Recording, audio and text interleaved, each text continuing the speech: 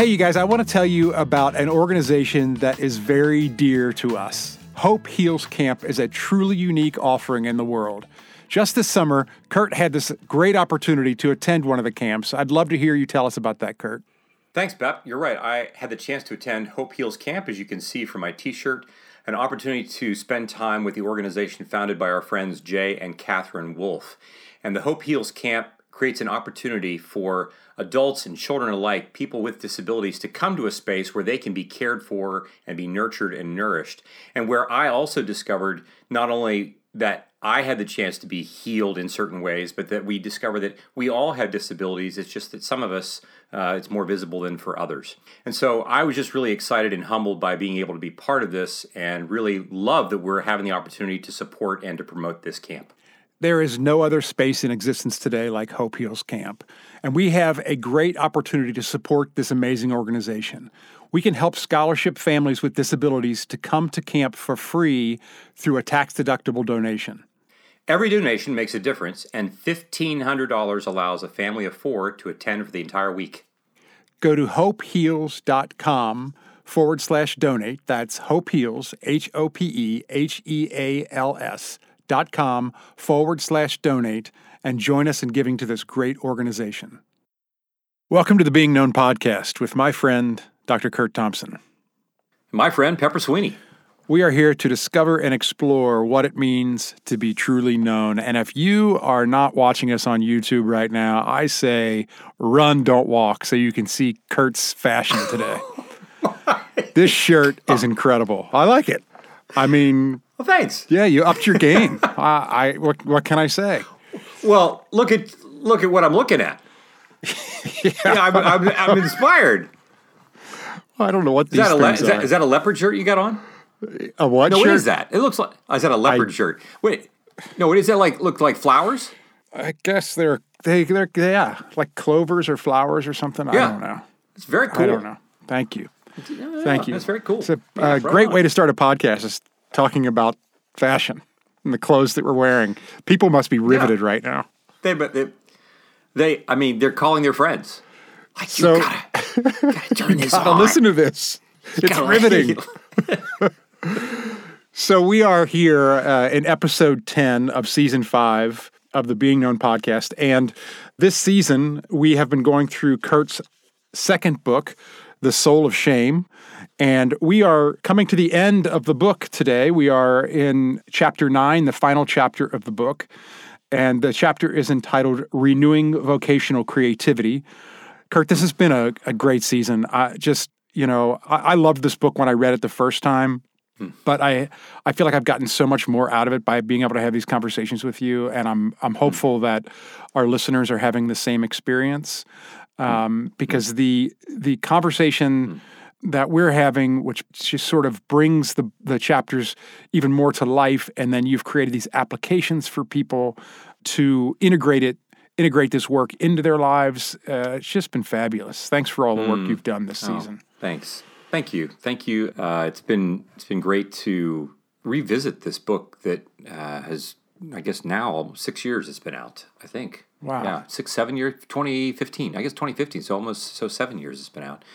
And, apparently it continues to appeal to folks, and I think they're finding it to be helpful. And we continue to hear from our listeners that the podcast, the conversations that we're having, just add for that much more animation and that much more kind of practical application for the work that we're talking about. So It's been a ton of fun to have a conversation with you about this going forward. It's just been great. So, yeah, thanks. Yeah. So set us up. Let's talk about Henry.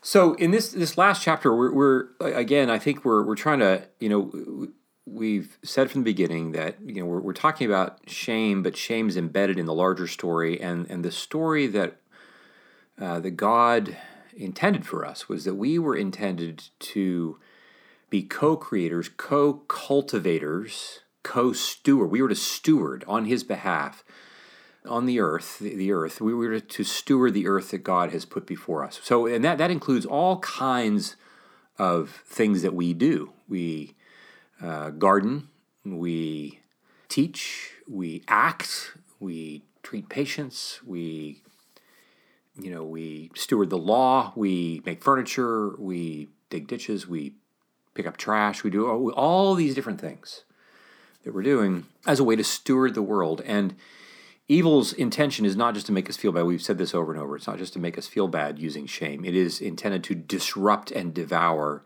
God's intended mission for this to be a place of cultivated beauty and goodness. And we do that through the work that we do. And Henry was a guy who his intention, his hope was to do work in the field of finance, and such that he could, he was working in a company where it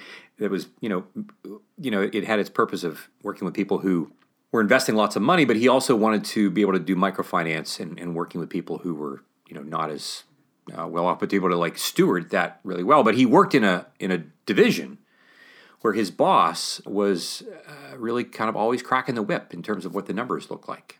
And as much as it was well-intended to try to get this division to do and perform and so forth and so on, Henry was really, it's really difficult to be in this system where your boss is always kind of keeping a ledger of what you're doing.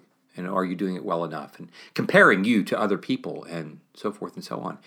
And, people come into our office for all, with all kinds of complaints about what they're experiencing psychiatrically.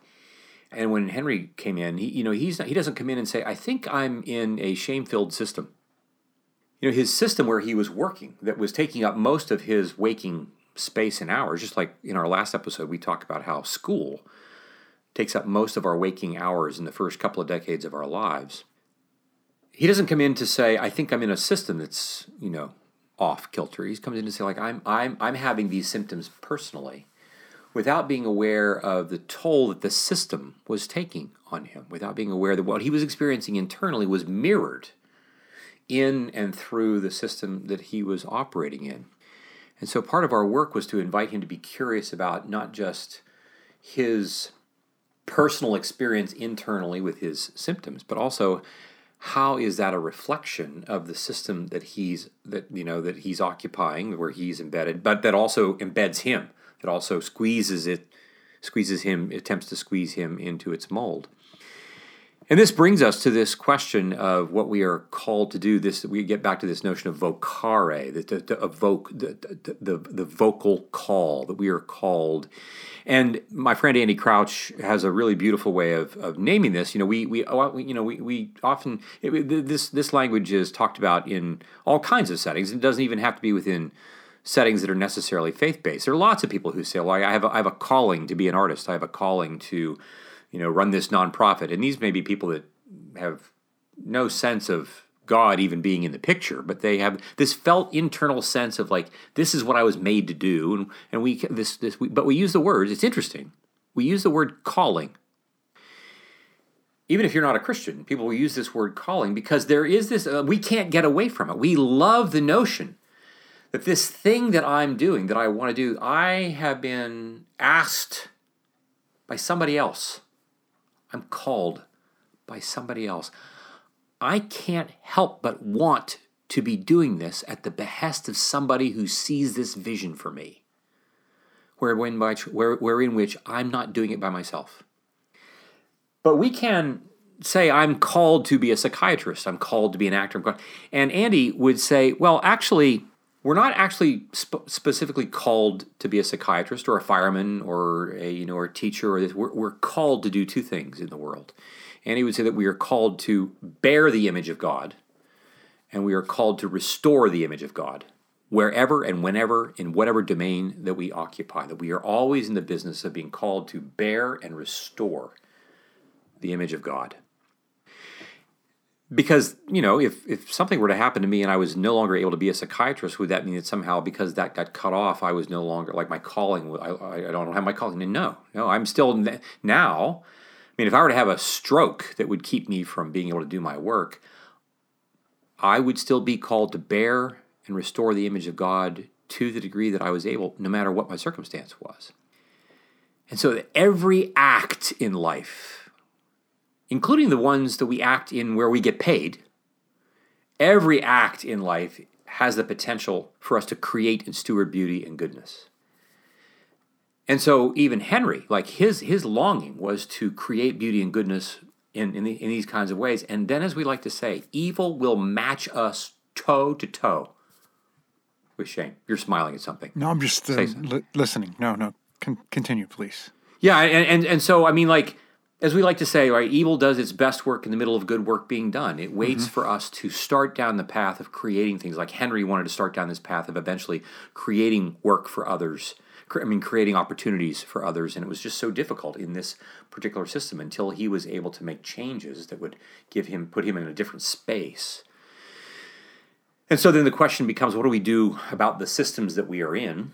Because sometimes the systems are not going to change. They had no intention of changing. We would say this is the way that the principalities and powers of the world that really do exist, right? We think that those things are just, make-believe, stuff made up by ancient writers who didn't know what we know now because of all of our brilliance in science and so forth and so on. We would say, like, that's just, like, our brilliance in science has no idea what it's up against. Like, it almost makes me want to say a bad word. Like, we have no idea what we're up against. But evil would love nothing more than for us to think that we're not up against anything. And Henry was up against it. And so what we see then when we ask the question, well, what are we to do? We see that the Bible has models for us in the same way that earlier when we talked about the development of a healing cloud of witnesses, right? The Bible gives us a model first and foremost in Jesus. Jesus is the North Star for all these things and what he does with the community that he surrounds himself with. Notice, they weren't superstars, right? They were fishermen, they were peasants, they were, we got a tax collector, and, he's wealthy, but he's hated. So, like, just for good measure, like, it's like we're going to bring people in who've got means, but we're not going to like them very much. So, like, he's collecting all kinds, and he invites one guy in who's like, throws him under the bus at the end of the, not like he was, Judas wasn't alone in that. I mean, Peter did too. We could talk about that forever and a day. But the point is that Jesus is the North Star with all this, about how do we then imagine ourselves being outposts of goodness and beauty, in which we can then, in our places, the domains that we occupy, whether we're parenting, whether we're working in a bakery, but especially when we are in positions of some kind of authority. And by that, you don't have to own the bakery, but you have authority over the moment that you occupy when you're dealing with a customer. Like, you're the author of this moment. You are co-authoring this moment with God. That customer walks in, you don't know where they're coming from in terms of their life, so forth. But in that moment, the kingdom of heaven is intersecting with the kingdom of this earth, and Jesus wants to own it. Jesus wants to steward. Jesus wants to, and like through you, he wants to be king over this moment. And so we step up to the counter, invite the customer, and we're already going to be curious about how is God going to create beauty and goodness in this moment. And we might think, well, come on, Kurt, that's just like, is it really that big of a deal? Like, look, all of life is an accumulation of small interactions at the counter at the bakery. That's what life is. Russia didn't just wake up one day and decide they were going to invade Ukraine.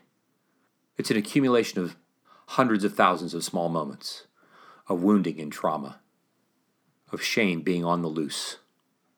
Collectively, by the time the Russian tanks enter Ukraine, by any violence, right? By the time any of this happens, most of the moments of deciding about that have long been in our rearview mirror. We don't even know how we got here.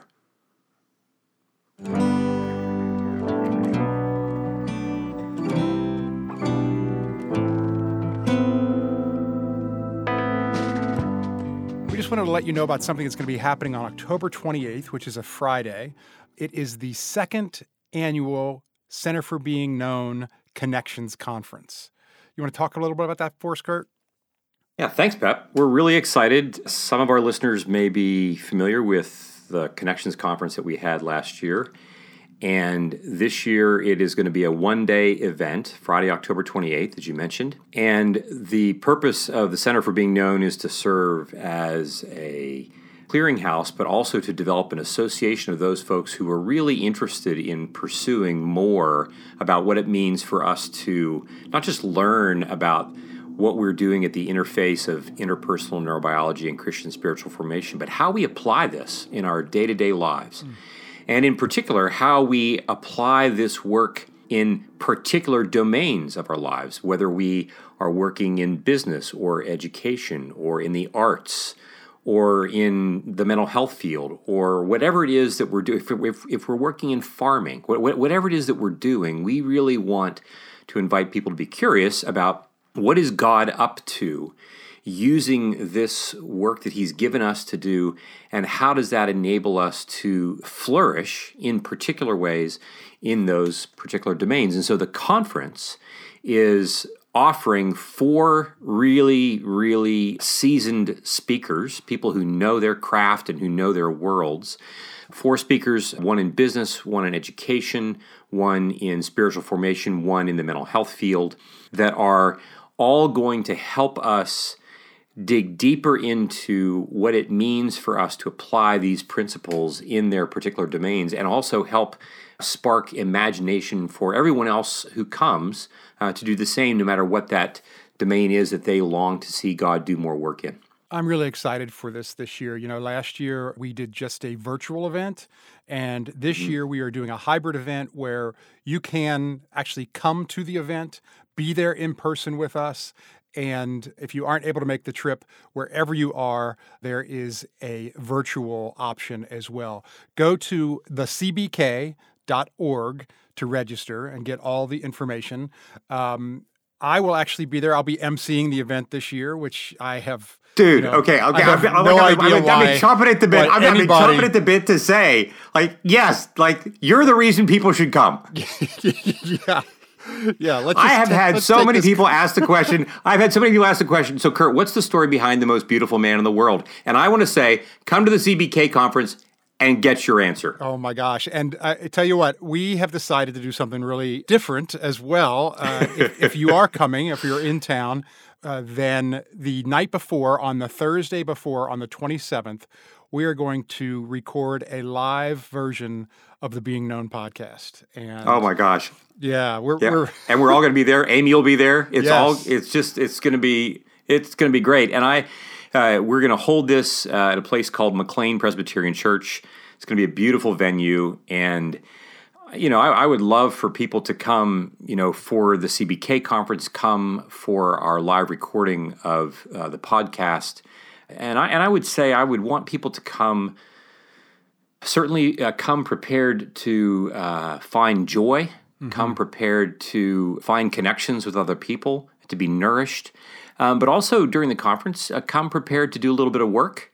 Come prepared to do some work of some rigor, because we're going to invite people. We're going to invite you to let God into spaces that perhaps we've not always even been aware that he wants to come into. But overall, I'm just thrilled at what we've got on the docket for this conference and for the podcast recording. And Pepper, I can't tell you how grateful I am that you're going to be able to MC this and that we'll get to do the recording the night before. I'll do my best to not ruin the whole event. I'm really excited about it. So go check it out at thecbk, thecbk.org to register. If you've been listening to the Being Known podcast, you know that trauma and its healing are something to which we pay a great deal of attention. So when the women at Huns Honey reached out to partner with us, it was really just a no-brainer. Huns Honey is a social enterprise dedicated to creating dignity and purpose for and with women who have survived significant trauma, be that of addiction, trafficking, generational poverty, or abuse. Before being employed at Huns Honey, these women commit to a holistic healing process through a life development program, free counseling, workshops, and building community. Kurt, recently Amy and I had a great opportunity to tour Huns Honey. And I really have to tell you that we were both just blown away by the work that they're doing there. and the heart that Mandy and Sarah and Jordan have for their women that they serve and the work that they do. We were so impressed with these women who are bravely working to overcome the trauma that they've suffered. And here's how you can help. So Huns Honey, they sell home, body, and honey goods, such as sugar scrubs, soap bars, beeswax candles, and raw honey. All of their products are filled with high-quality natural ingredients using locally sourced honey.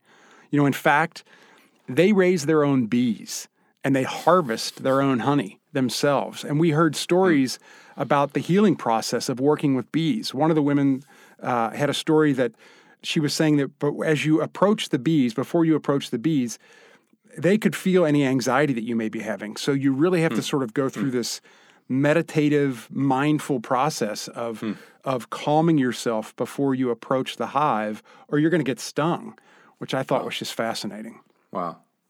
Living, breathing experience of life-changing work. And 100% of Huns Honey's profits go to employing women survivors of trauma. 100%. So, folks, your purchase has a purpose. It paves the way for women to rebuild their lives in concrete ways. So here's what you can do. You go check it all out. They've got great gifts and everything else there at hunshoney.com. That's HONSHONEY.com. And use the coupon code BEINGKNOWN. That's BEINGKNOWN for 20% off your order. This is a great gift that has generational impact. That's Huns Honey.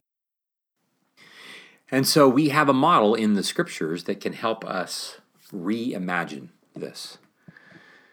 And this model that I see is in the 12th and 13th chapters of 1 Corinthians. And we're just going to, you can read the book. We're not going to go, line by line here, but we're going to talk just a little bit about this. And we begin with the 12th chapter of 1 Corinthians and the 4th through the 11th verses.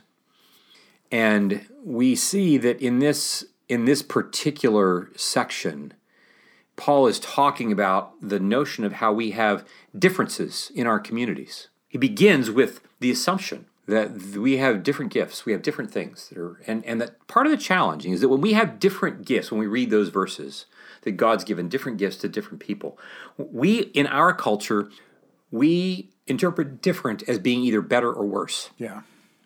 And I will tell you, dude, I am the chief among sinners.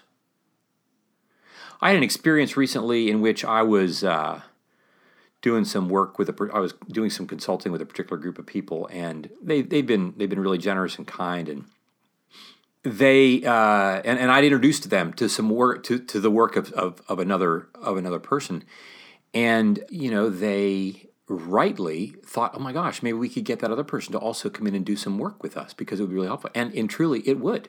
It would and the reality is the part of me that wants them to benefit from that other person and who I know and I admire and love and it's just but no. What did I feel? The part of me that was feeling like I was being pushed out. Mm-hmm. What? I'm not enough for you? I'm not enough. I'm not enough as a consultant for this. This is what I do. Right. In my head, we don't have just different gifts. We have gifts where apparently now I'm no longer wanted in this. This is what my head does. This is who my wife has to live with. This is who my kids have to live. This is what you have to put up with.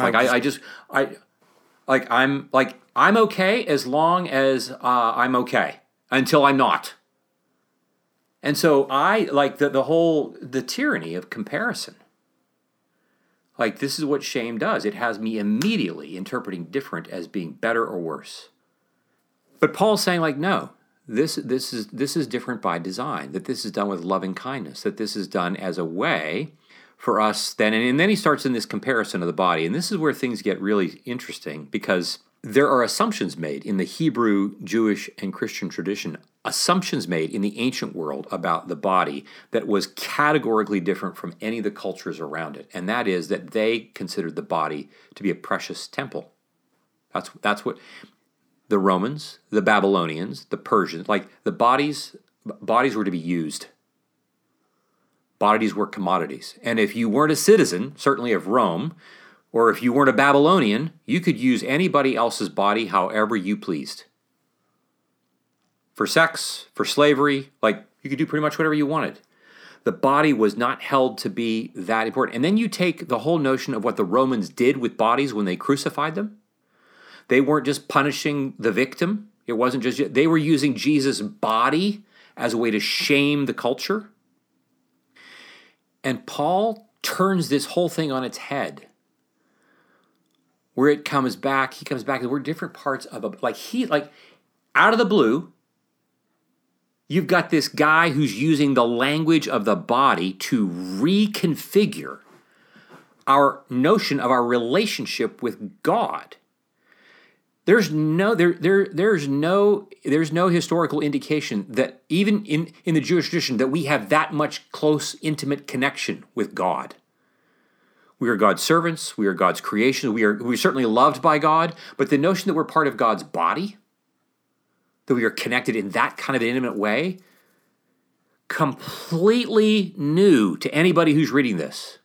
It's an invitation to intimacy like we've never seen before. And then what we see in our modern day, like we would see from a language of interpersonal neurobiology, is this sense of like, I've got this linkage of differentiated parts, as we've often talked about.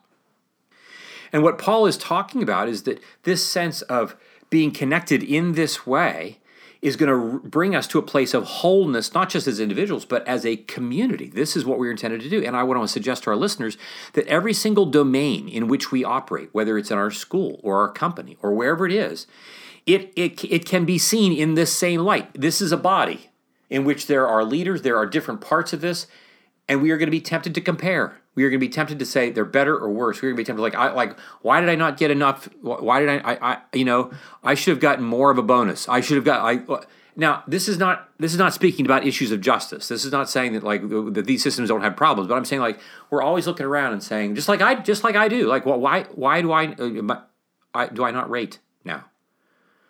And Paul's saying, oh no. In this body, and of course, remember, he's writing with chapter 13 in mind. It's coming. He's writing chapter 12 with chapter 13 in his mind about when we get to love and what love is going to. This love is driving this whole thing. Evil's intention is to disintegrate the whole project in these places of our vocation, in these places where we do our work, not just in the privacy of my mind. And that's what was happening for Henry. Henry wasn't just an individual who was in a system evil wants to use everything that's going on in that system to disintegrate the people and the system as well. Because this is what we're really up against. And the way then Paul structures this whole notion about the body, he takes, 12 through 14, he talks about these different body parts, verses 12 through 14. Verses 15 through 20, we would read that and see how, he says, one body part says, well, because I'm not an eye, then I don't matter. This is the self-condemnation. This is where it all begins.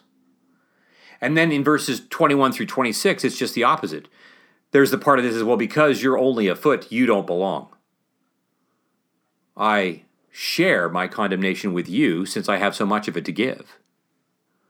And then we get to verses 22 and 23 where he really starts to, for this community, it would be very weird. So life upending, where he then goes and says, he talks about the indispensability of the weaker and the less honorable parts. He's saying, all of you who are underperforming, I want to find out what's going on with you. I don't just want to cut you off. No, it's those of us who are sick who need the doctor. And so we think about those people in our communities, in our churches, in our businesses. It's the student who's not doing well. It's the worker who's not doing. And again, this is not to say that people don't need to, be drawn to requirements about how they work and perform and so forth. We're not talking about that. We're talking about the way shame wants to work its way into the very fabric of what we are doing vocationally in the world, because we are pushing against a system, not just individual things within me. Those are true, and they are in resonant concert with the evil that's in the world that's trying to devour everything. And so there is this paradox of Paul saying, first, In this community, you do not self-condemn, you do not condemn the other, and in fact, we pay a lot of extra attention to those who are more vulnerable.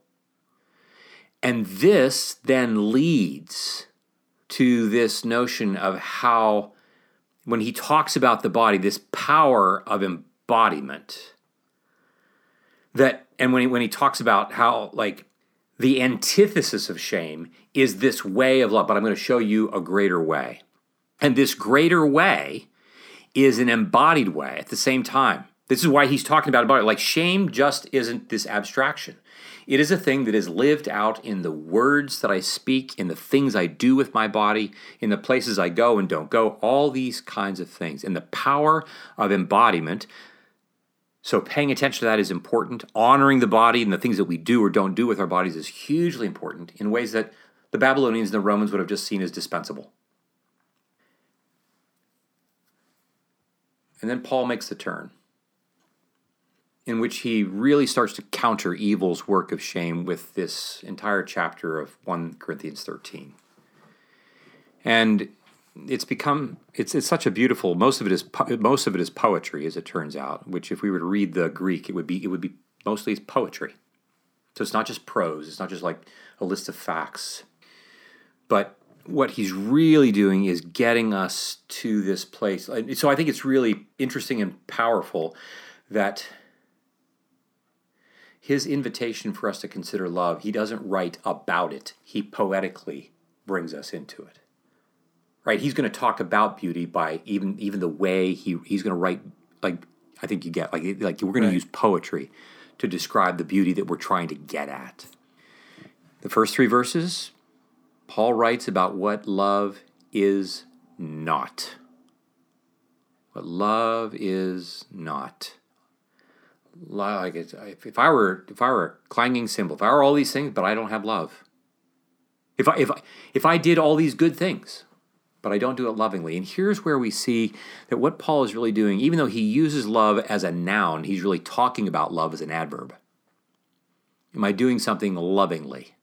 In this sense, love doesn't exist in the world as a standalone thing. There are only loving acts, loving thoughts, loving intentions. Love only, it doesn't exist independently. It exists as an act that is relationally mediated. Always. It's a movement toward another. Love always involves a movement of me toward someone.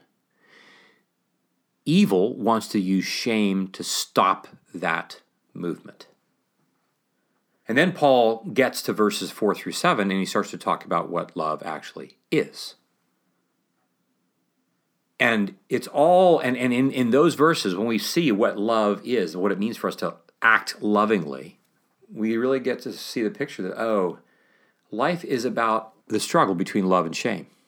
In any given moment, any moment where we have some kind of pause, any given moment where we have something of distress that comes up, any given moment where I'm standing at the counter of the bakery and something happens. Shame in that moment. Evil is trying to use shame to dominate love. Evil is trying to use shame to push love to the margin. And so it's a struggle. But it is a struggle that eventually moves us. As we read verses 8 through 13, we move further and closer and closer to this notion that eventually love brings us to this place where we will eventually know even as we are known. And to be known lovingly, not known just, God, I'm known by God, and as a result, like he's going to ask me to leave his heaven. No, I'm known and invited in, despite what is true. And what we are saying is that when we practice love long enough and deeply enough, we become the kind of person who also knows, we know another in the same way that we've been known. I'm going to know you, and what that means is I don't just know about you, I don't know facts about you, I'm not here to judge, I'm not here to condemn, I'm not here to grade your paper. I'm here to give you the experience of being known and loved by me. That's what it means for me to know. It is not, for me to know is not for me to know as our first parents wanted to know, by taking from the tree of the knowledge of good and evil, by knowing everything that I can know, everything that can be known, in order for me to become Elohim, one of the gods. Rather, I'm being known in order to know others in that same way, not to dominate them, but to enable them to become who they were also most lovingly made to become. Which in terms of leadership in our places of vocation, that's what we're doing. No matter what it is, or if we're creating software with other people, I want to do whatever it is that I can do that enables you to become the person that is the most flourishing version of you.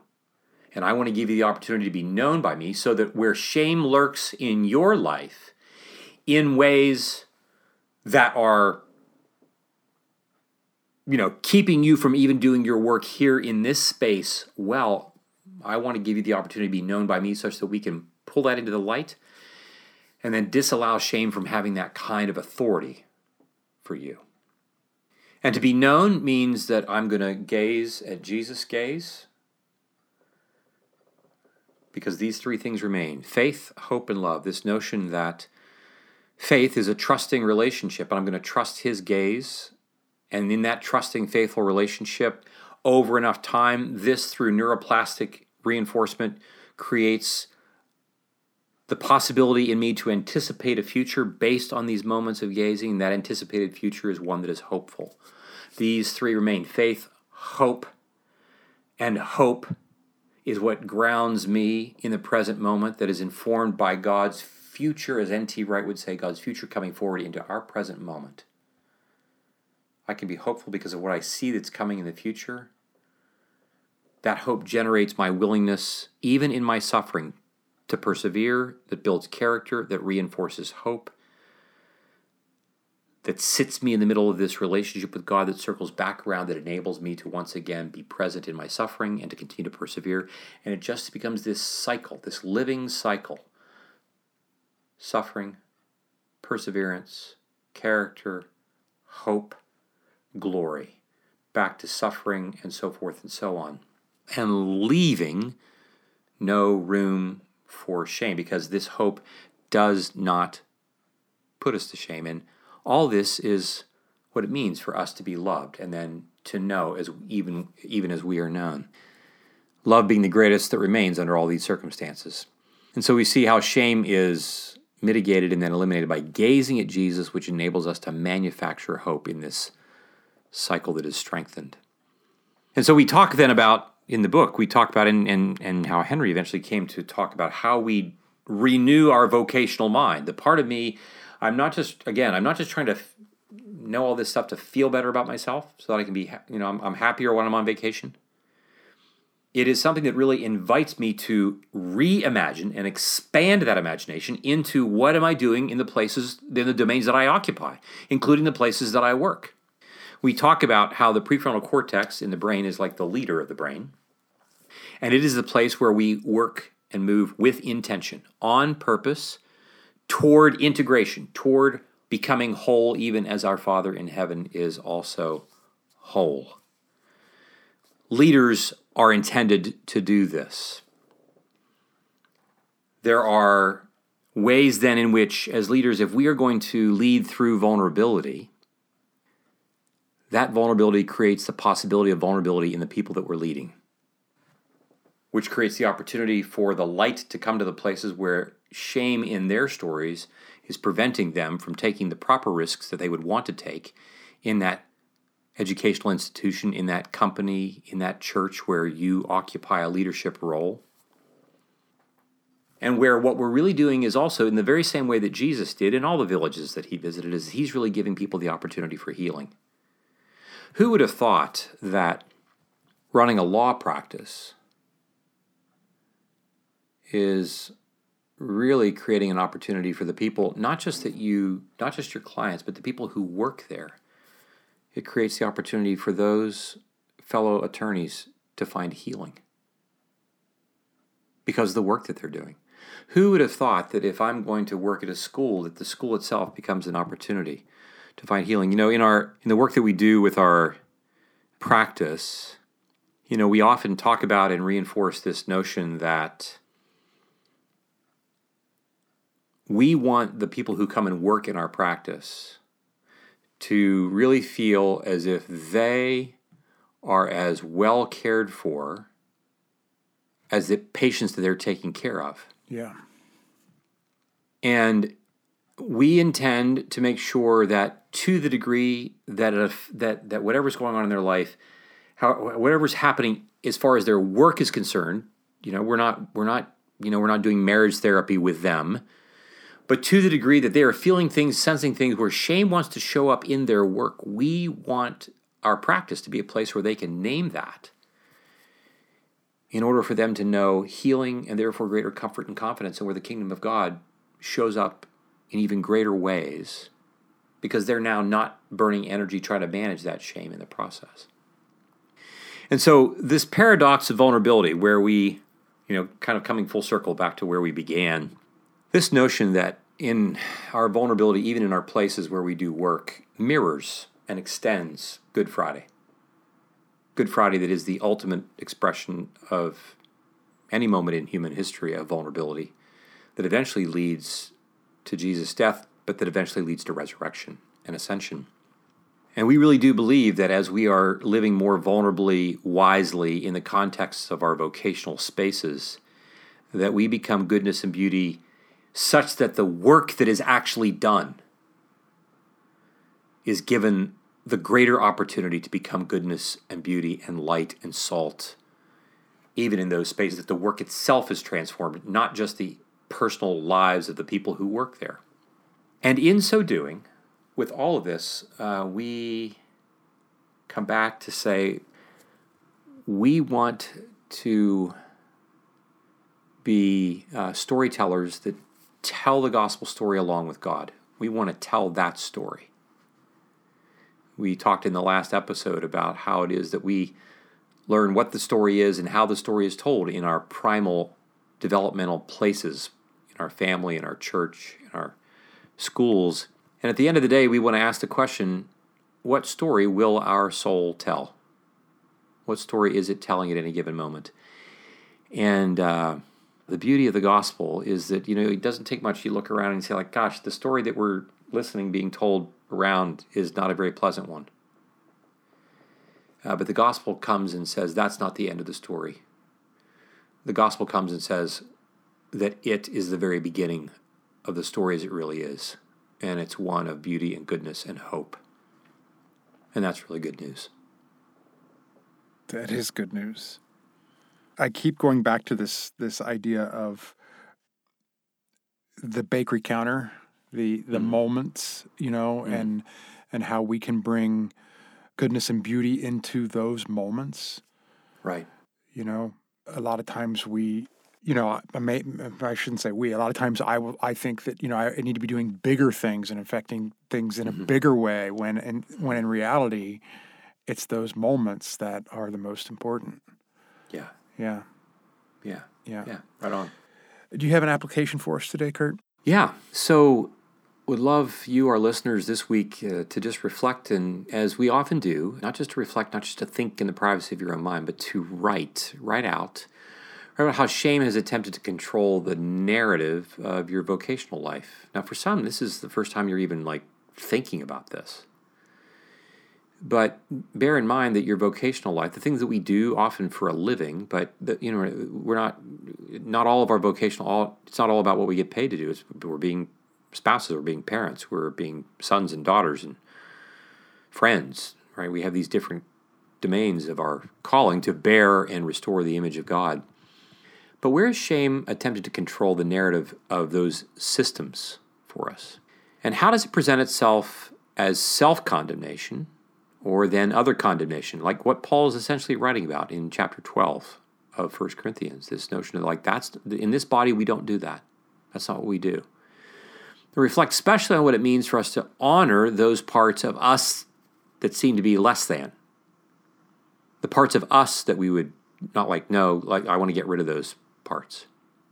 And where do you see yourself then having a hard time honoring parts that in any of these systems also feel less than, as it were?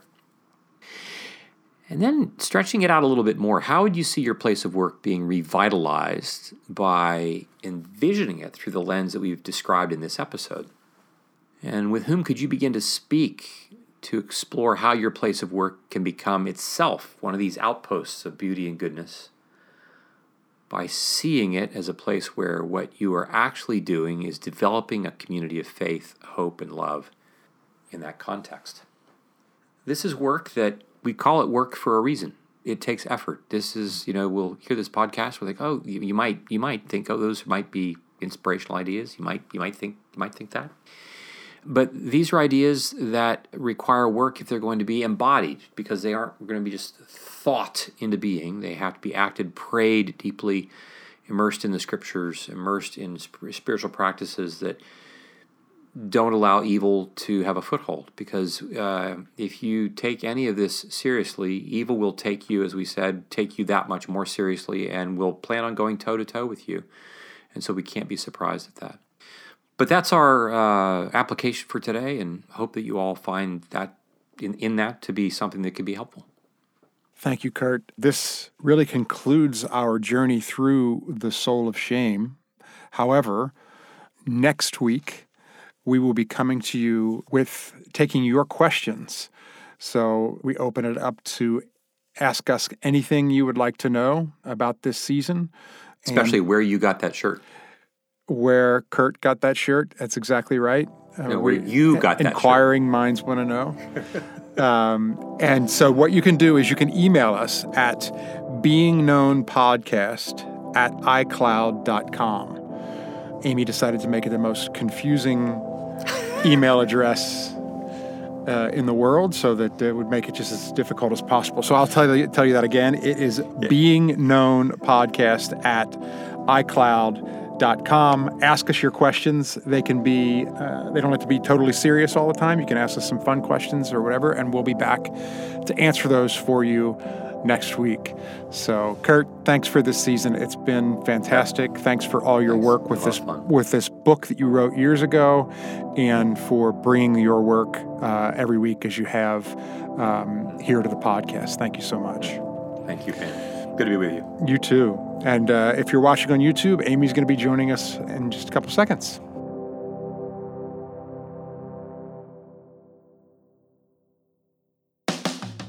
This podcast is produced by Kurt Thompson, Pepper Sweeney, and myself, Amy Chella.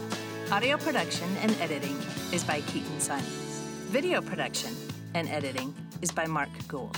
Speaking of videos, each week we post the video version of every episode to our YouTube channel. You can find us on YouTube by going to youtube.com or your app and searching Being Known Podcast. If you'd like to connect with us, you can find us on social media at Being Known Pod. If you like this podcast, tell a friend. Tell all of your friends. And please like, rate, and review. Be well, be known.